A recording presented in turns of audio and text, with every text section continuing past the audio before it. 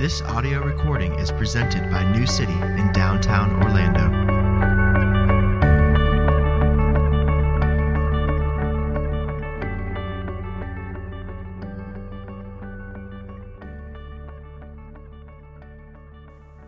This morning's scripture reading is from the Gospel of Matthew, chapter 7, verses 1 through 12. Now, judge not, that you be not judged. For with the judgment you pronounce, you will be judged. And with the measure you use, it will be measured to you. Why do you see the speck that is in your brother's eye, but do not notice the log that is in your own eye? Or how can you say to your brother, let me take the speck out of your eye, when there is the log in your own eye? You hypocrite. First, take the log out of your own eye, and then you will see clearly to take the speck out of your brother's eye. Do not give dogs what is holy, and do not throw your pearls before pigs, lest they trample them underfoot and turn to attack you. Ask, and it will be given to you. Seek, and you will find. Knock, and it will be open to you. For everyone who asks receives, and the one who seeks finds, and to the one who knocks it will be opened. Or which one of you, if his son asks him for bread, will give him a stone? Or if he asks for a fish, will give him a serpent? If you then, who are evil, know how to give good gifts to your children, how much more will your Father who is in heaven give good things to those who ask him? So, whatever you wish that others would do to you, do also to them. For this is the law and the prophets. This is God's word. Amen. Please be seated.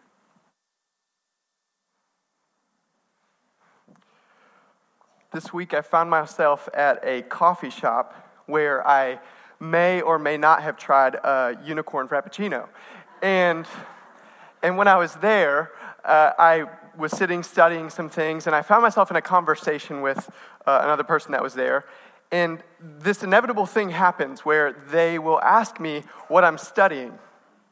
And I always have this decision to make, because to tell somebody that I'm working towards a master's of divinity, usually I get this response, a face full of skepticism and confusion, and I try to deal with that a little bit by making a cheesy joke about how I think it should be called a servant of divinity, and nobody laughs. And so this is kind of a weird conversation, but always, one of the things I like about it is it always results in spiritual things kind of being on the table to talk about.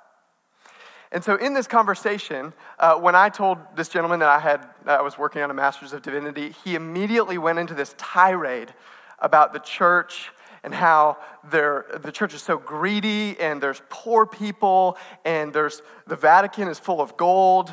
I don't know how he knows that, but the Vatican's full of gold, and these poor people have no help from the church whatsoever. And this poor man had no idea that I was about to preach a sermon on judgment and hypocrisy. And so with gentleness and sincerity, I asked him, so it sounds like you really care a lot about the poor and the marginalized. Just curious, what is it that you do to donate and care for the poor? And he kind of was taken aback a little bit, and he said, well, nothing, or not really anything, really. And in that moment, all I could hear was Jesus' words from Matthew 7 ringing in my ears. And so when we look here at Matthew 7, where we are in the Sermon on the Mount, we've been through chapters 5 and 6 so far. And as we begin chapter 7, Jesus is bringing the sermon to a close. And so in chapters 5 and 6, he'd been outlining the kingdom of God and what it looks like to live rightly within that kingdom. And as we get to chapter 7, Jesus is turning towards calling for a response. If he was a Presbyterian, this would be his third alliterated point in his sermon outline. And so as he's calling for a response, Jesus shows the brilliance of his understanding of the human heart. So hear me, Jesus knows that as he's calling us to live within the kingdom, that we might have two propensities for self-protection. The first one is hypocrisy. This is when you hear some really good teaching and it's messing with you a little bit, and the only thing you say, the only way you respond is, man, so-and-so really needs to hear this. The second self-protection would be cynicism. We hear Jesus call us to such lofty ideals of living within the kingdom, and we respond with, yeah, but nobody can really do that. People don't actually change. And so it's these two temptations towards a false response that Jesus is addressing in this passage. We're going to look at hypocrisy and then cynicism as Jesus identifies them and uproots them in our own lives. So look at these together with me in turn. How not to be a hypocrite. Verses 1 through 6, I get this word hypocrite from verse 5. Jesus says it himself. He says, you hypocrite. And what does he mean by hypocrite? Well, a hypocrite is somebody who doesn't practice what they preach, right? It's that perennial parental proverb, do as I say, not as I do. And this is hypocrisy, is what Jesus is getting at. The writer Os Guinness says, hypocrisy is when our lives contradict our words. And that hypocrisy is a lie told in deeds rather than words. Now, if you've ever been over to the East Coast, to Cape Canaveral, and seen a shuttle launch, there's this jarring thing the first time you see it. And what happens is you see the shuttle take off and start rising up into the sky, but it's taking a little bit before the sound of the boosters actually reaches your ears. And so the distance between you and the shuttle launch creates this chasm between what you see and what you hear. Hypocrisy has this same jarring effect because what we see and what we hear, they don't measure up, they don't match. There's no congruence between the two. And so we respond with this kind of aversion. And so this lack of integration between our speaking and our doing, what we say and how we act, is hypocrisy.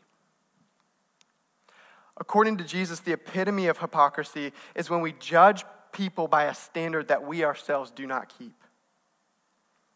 So if you look at verse 1, Jesus says, judge not that you be not judged. And probably along with John 3:16, this may be the most quoted verse in our society today. People know this verse maybe more than any other. And usually, this verse is kind of used to really get under the skin of Christians. In 2007, there was research done on 20-something-year-olds that don't have any Christian faith. And it found that nearly 9 out of 10 of them view Christians as judgmental. Now, given the fact that Jesus says, judge not, this also leads people to view Christians oftentimes as though they're hypocrites. Now, some of this is warranted, and we need to own that and be honest about that as the church. Every time we hear of a prominent preacher caught up in some money embezzlement, every time we hear about some committing of adultery, every time we hear about a preacher, a pastor who's committing spiritual abuse, we need to corporately lament the accuracy of the label hypocrite. But it's not always warranted. And in order to see what Jesus is getting at here, I want to make a distinction here between what I would call discernment and condemnation. Okay, discernment is when Jesus says, judge not, he's not referring to the call that we all have to discern. Discern is how we distinguish between right and wrong, between good and evil, between just and unjust, and everybody everywhere does this. Jesus, a little bit later, says in this section, he says, you will recognize them by their fruits. And so surely, if he's telling us that we'll be able to see evidence in people's lives, and by that, recognize who they really are, he can't be saying that judgment in the form of discernment is wrong. So that's not what he means by judge not. What Jesus means is the second form of judgment, condemnation. It's when we kind of ascend to God's seat on the judge's bench. And then from a position of superiority, we condemn those beneath us. What Jesus is talking about is the finger-pointing, blame-gaming, fault-finding, down-the-nose looking, holier-than-thou kind of judgment. This is what he's meaning when he says, judge not. It's when we judge, and the goal is not discernment, it's denigration. It's when we judge, and the goal is not distinction, but the destruction of dignity. Jesus says, judge not. Now, I want you to hear me say this. This isn't a religious problem. This isn't an irreligious problem. This is a sin problem that's at the heart of all human beings. The philosopher and apologist Francis Schaeffer has this really helpful illustration. He says, hypothetically, just imagine if you were born and you lived your whole life with a tape recorder hung around your neck. And every time you made some sort of a moral judgment that you bound another human being by, the tape recorder clicked on and started recording what you said. So you carry out your whole life, and every time you say, man, he really shouldn't do that. Gosh, I can't believe she did blank. Every single moral judgment is recorded on the recorder. And then we stand before God on Judgment Day. And all he does is he simply presses play and plays back your thousands and thousands of moral judgments that you bound other people by. As you get to the end of the tape, you stand before God and he simply asks you, in light of your own moral standards, how do you measure up? How do you think you would stand with that kind of a question? Schaeffer goes on and he says, a man is judged and found lacking on the same basis on which he has tried to bind others. And Jesus says, this is hypocrisy. So I want to ask the question, why? Why are we so prone to being hypocritical? And Jesus asked this question in verse 3. If you look, he says, why do you see the speck that is in your brother's eye, but do not notice the log that is in your own eye? Is it not because in casting others down we elevate ourselves?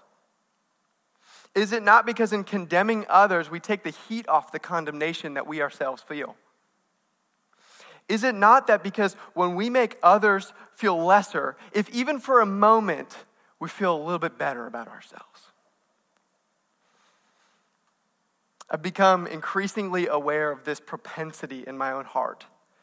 This tendency to size people up according to my own arbitrary standards that I make up in the moment. And I was thinking about when I play soccer. So if you've ever played soccer with me, you know I'm not the best soccer player, but I enjoy the sport.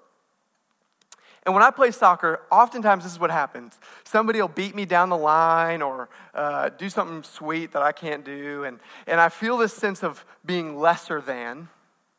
And my heart goes to, well, yeah, but I'm probably smarter than that guy. Or even worse, at least I'm a Christian and my identity's not found in soccer. Right? It's almost embarrassing for me to admit that those are thoughts that run through my mind. But this is what Jesus is getting at. He's cutting to the core of how we try to alleviate ourselves by making others inferior to us. And so I'm less condemnable in my own sight when I can show how I am better than somebody else. When you're around people, I want you to pay attention to your thoughts. How do you size people up? How do you determine who's superior, who's inferior? What's the standard by which you judge them? Is it intellect? Is it beauty? Is it position, prestige, power? How do you judge others? And so to use Jesus' words, what happens is when we play this role as judge, we highlight the faults of others and we downplay our own. And what ends up happening is we see the speck that is in your brother's eye and we do not notice the log that is in our own eye. But where's God in all of this? Well, he's been usurped. He's been kicked out of his rightful role.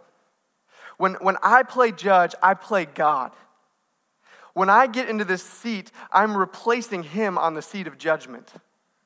And so what happens is this desire to be like God, judging between who's good and who's evil, which, if you remember, is at the core of Adam and Eve's fall into ruin, right?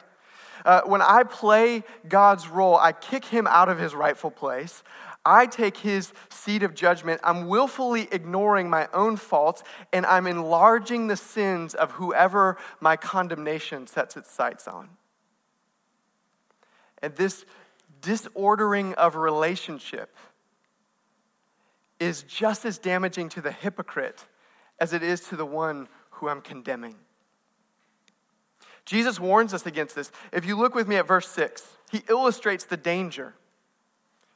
Do not give to dogs what is holy, and do not throw your pearls before pigs, lest they trample them underfoot and turn to attack you. Now, most of us have been taught this verse before, and it's this caveat, right? And it goes something like this. When you're out sharing the gospel with people and you come across a good old hard-hearted heathen, and they just don't want anything to do with Jesus, at some point, just stop casting the pearls before that swine. Right? Isn't that kind of how it's typically talked about? The most ardent atheists, those dogs, just don't give them what's holy. And I think to myself, I'm not really convinced that's what Jesus is saying here. In fact, I think what Jesus is doing is I think he's using instructional irony. It's kind of like what Jesus says to the Pharisees, I came not for the righteous, not to call the righteous, but sinners to repentance. Now, does Jesus really mean that the self-righteous Pharisees don't need to repent? Of course not. He's being ironic. And so it is here. Because think about this in a Jewish context. Maybe the most degrading thing you could ever call somebody is a pig or a dog. And what do you have to do to determine who the pigs and who the dogs are? You got to judge them. And so what Jesus is saying here is when we have this tendency to say, you're such a pig, you're such a dog, you don't even deserve holy things. Jesus is saying that people will perceive your attitude of condemnation. And what's going to happen is they're going to despise you in return. And he's calling us to never, ever, ever use holy things to denigrate another person. So what do we do about our hypocrisy? Just as the heart of hypocrisy is disordered relationships, the healing of hypocrisy is in the reordering of relationships. And so what Jesus says is that we need to have God, others, and ourselves put in their proper places. To use his language, he says in verse 5, that rather than displacing God and judging others, you must first take the log out of your own eye. But there's a problem here. There's a reason why we don't like to take notice of our own logs.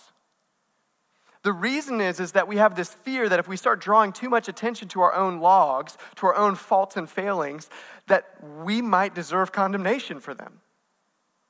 And so this fear is what prevents us from actually addressing the logs in our own eyes. If only we could have a promise that said that even if the worst logs came forth, we wouldn't be judged for them. It's kind of like in the mobster movies when the informant comes in and they're pleading with the FBI or something like that I'm not going to talk until you promise me amnesty, right? And they're not going to actually divulge any incriminating details until they have in writing that there's no way that they could go down for this. It's the same thing for us. There's no way we're going to look at the logs in our own eyes unless we have some sort of promise, some sort of assurance that we're not going to be condemned for them. And this promise, this reordering of relationships is what we call justification.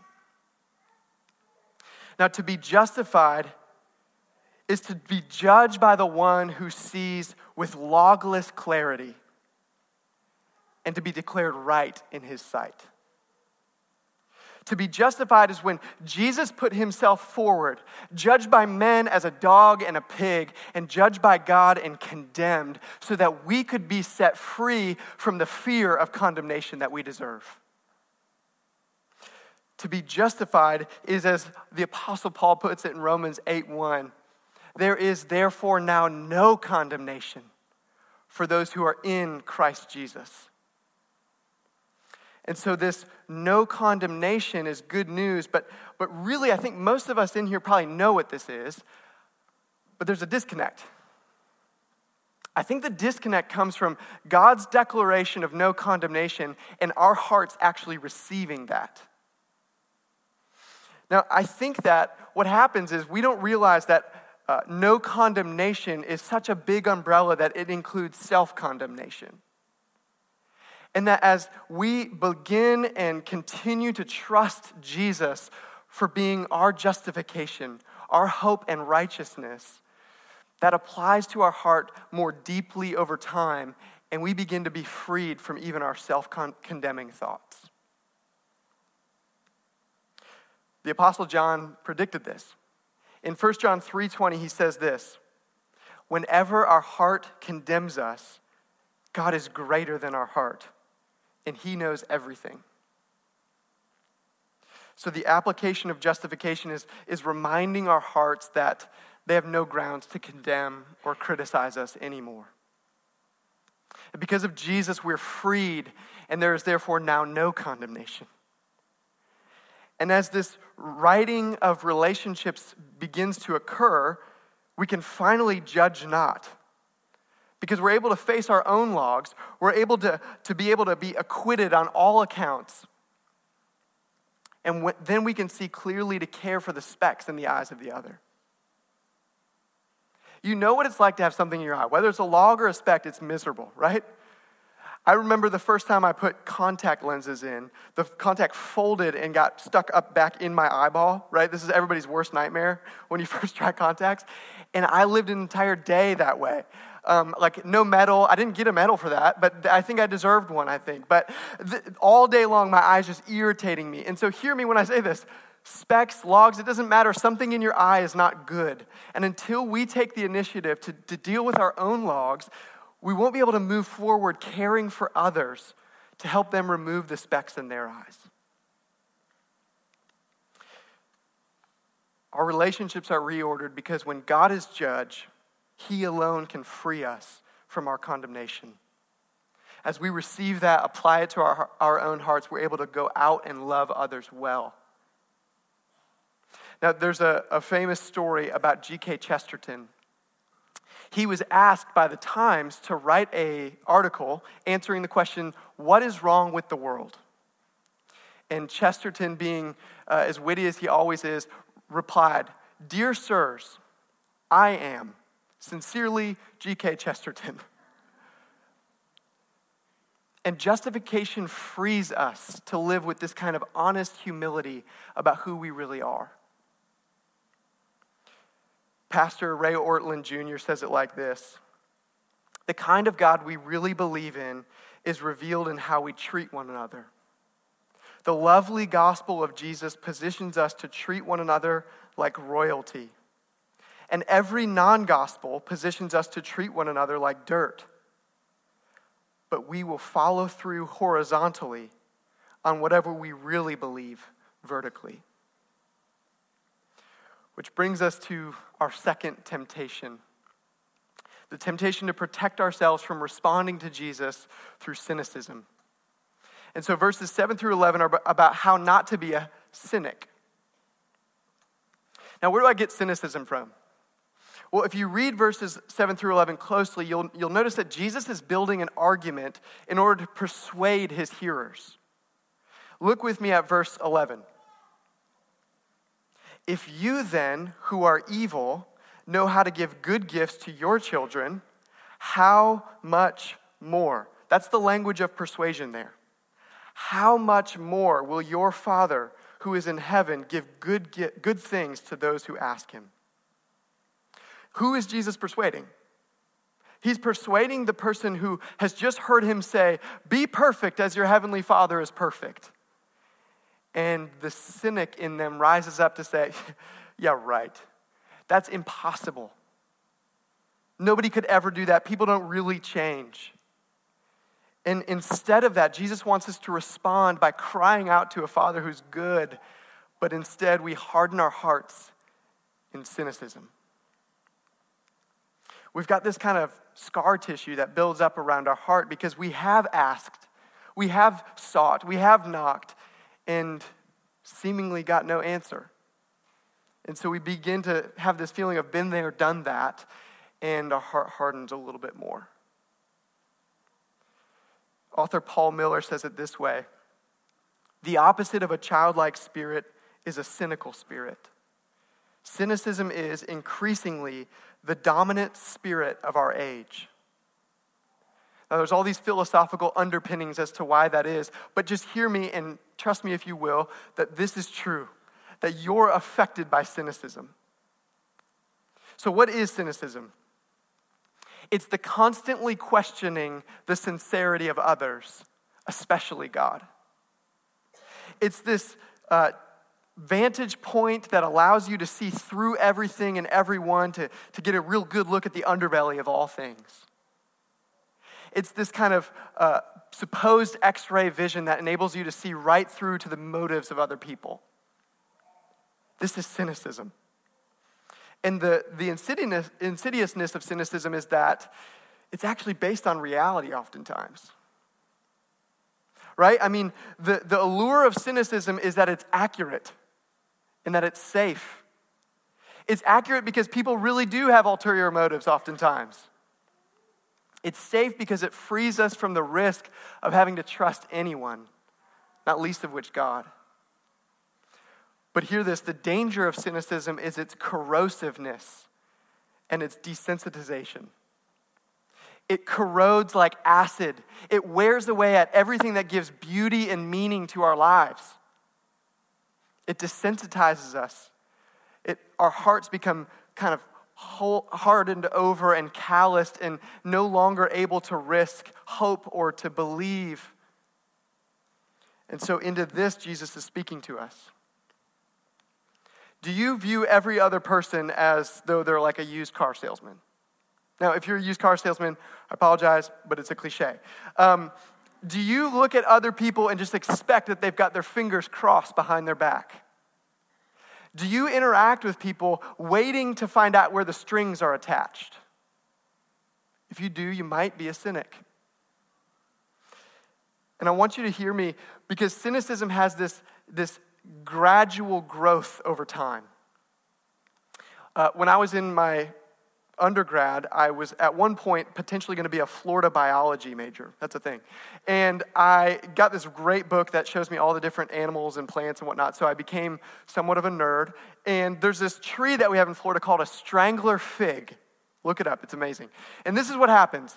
A strangler fig is almost like a parasite, because it drops in on, birds drop it somehow, and then it lands on other trees, and it begins to grow upwards and downwards, but it needs a tree in order to be sustained.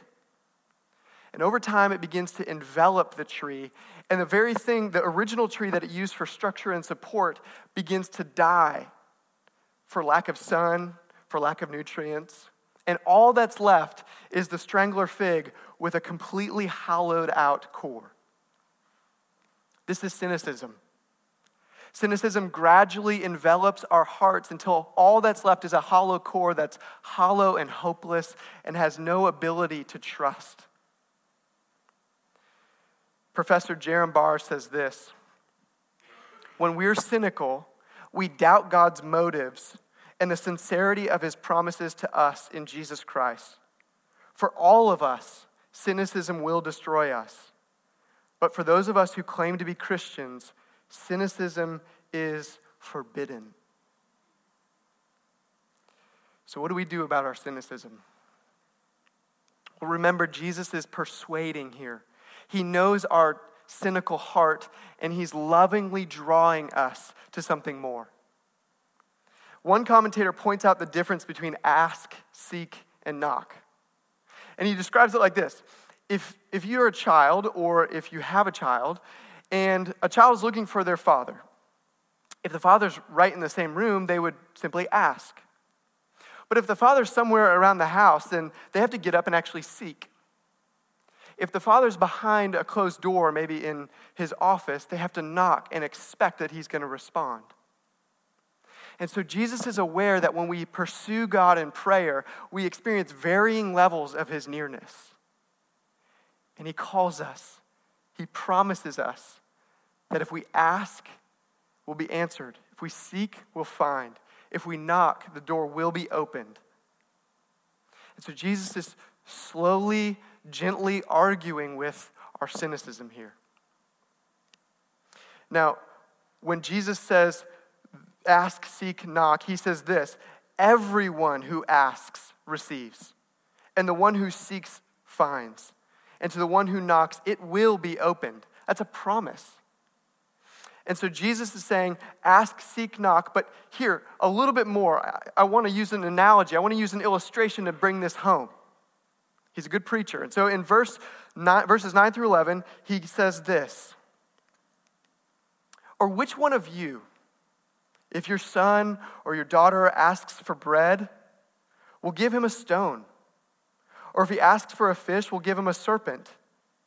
If you then, who are evil, know how to give good gifts to your children, how much more will your Father, who is in heaven, give good gifts to those who ask him? How do you really come to know God as your Father from the heart? It's not possible without risking. It's not possible without the vulnerability of hoping. And so what Jesus is calling us to is that in childlike trust, we would come to God and we'd ask him for good things, for bread, for a fish. But the reality is that sometimes in our foolishness, we ask him for a stone and a serpent. And being a good father, he still refuses to give us those things and instead gives us good gifts. And so when we're tempted to hear God as not responding to us, maybe we're asking for a stone rather than a loaf of bread. And Jesus is getting at this here, and I think it's amazing because if we would just ask and seek and knock and trust and be vulnerable and hope that God will actually respond, we would come to know him increasingly as our Father. I can't get over the fact that in verse 11, Jesus does something kind of crazy. He bluntly calls us evil, and then in the same sentence calls us children of the Father. And so, listen, if there's anybody in this world who has the right to be a cynic, it's God himself. Could you imagine knowing everything, even human motives? Could you imagine being present to all human evil and suffering and injustice at all times?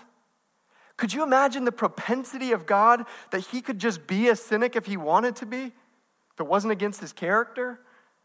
He would be just to write us off. But instead, Jesus tells us that rather than responding with cynicism, the Father responds with grace. And he makes the evil into his children and then lavishes them with generosity. This is why cynicism is forbidden for Christians. So to wrap it up, the final point here is how to live the golden rule. Verse 12 is interesting because it's kind of tagged on there and it maybe doesn't seem like it belongs. But look at it with me. So, whatever you wish that others would do to you, do also to them. For this is the law and the prophets.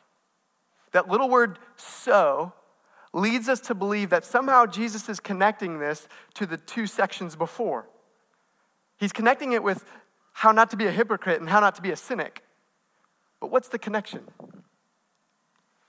In order for us to do unto others as we would want them to do to us, we must be justified. We must be freed from self-protective hypocrisy, and we must be able to see clearly so we can move towards others with humble honesty.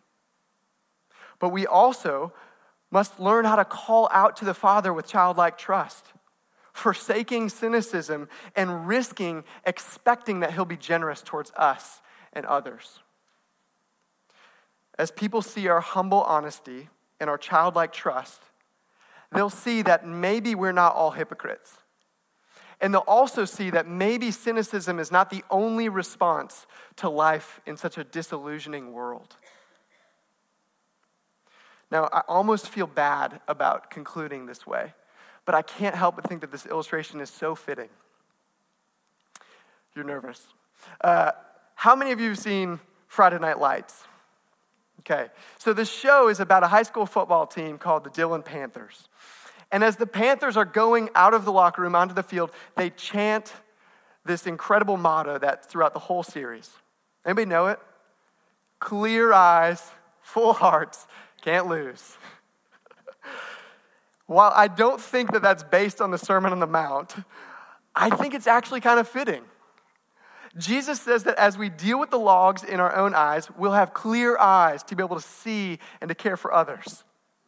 Jesus says that when we forsake cynicism, we'll have full hearts with hope and trust in a God who cares for us. And that'll enable us to live lovingly in a world where we're able to do unto others as we would have them do to us. Clear eyes, full hearts, can't lose. If you would, pray with me.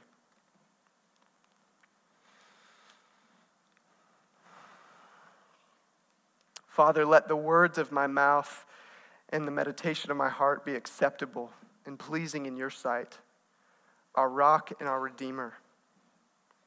Holy Spirit, give us eyes to see and hearts that are able to follow Jesus in this world, no longer as hypocrites, but justified, and no longer as cynics, but trusting our Father to give us good things. We pray this in Jesus' name. Amen.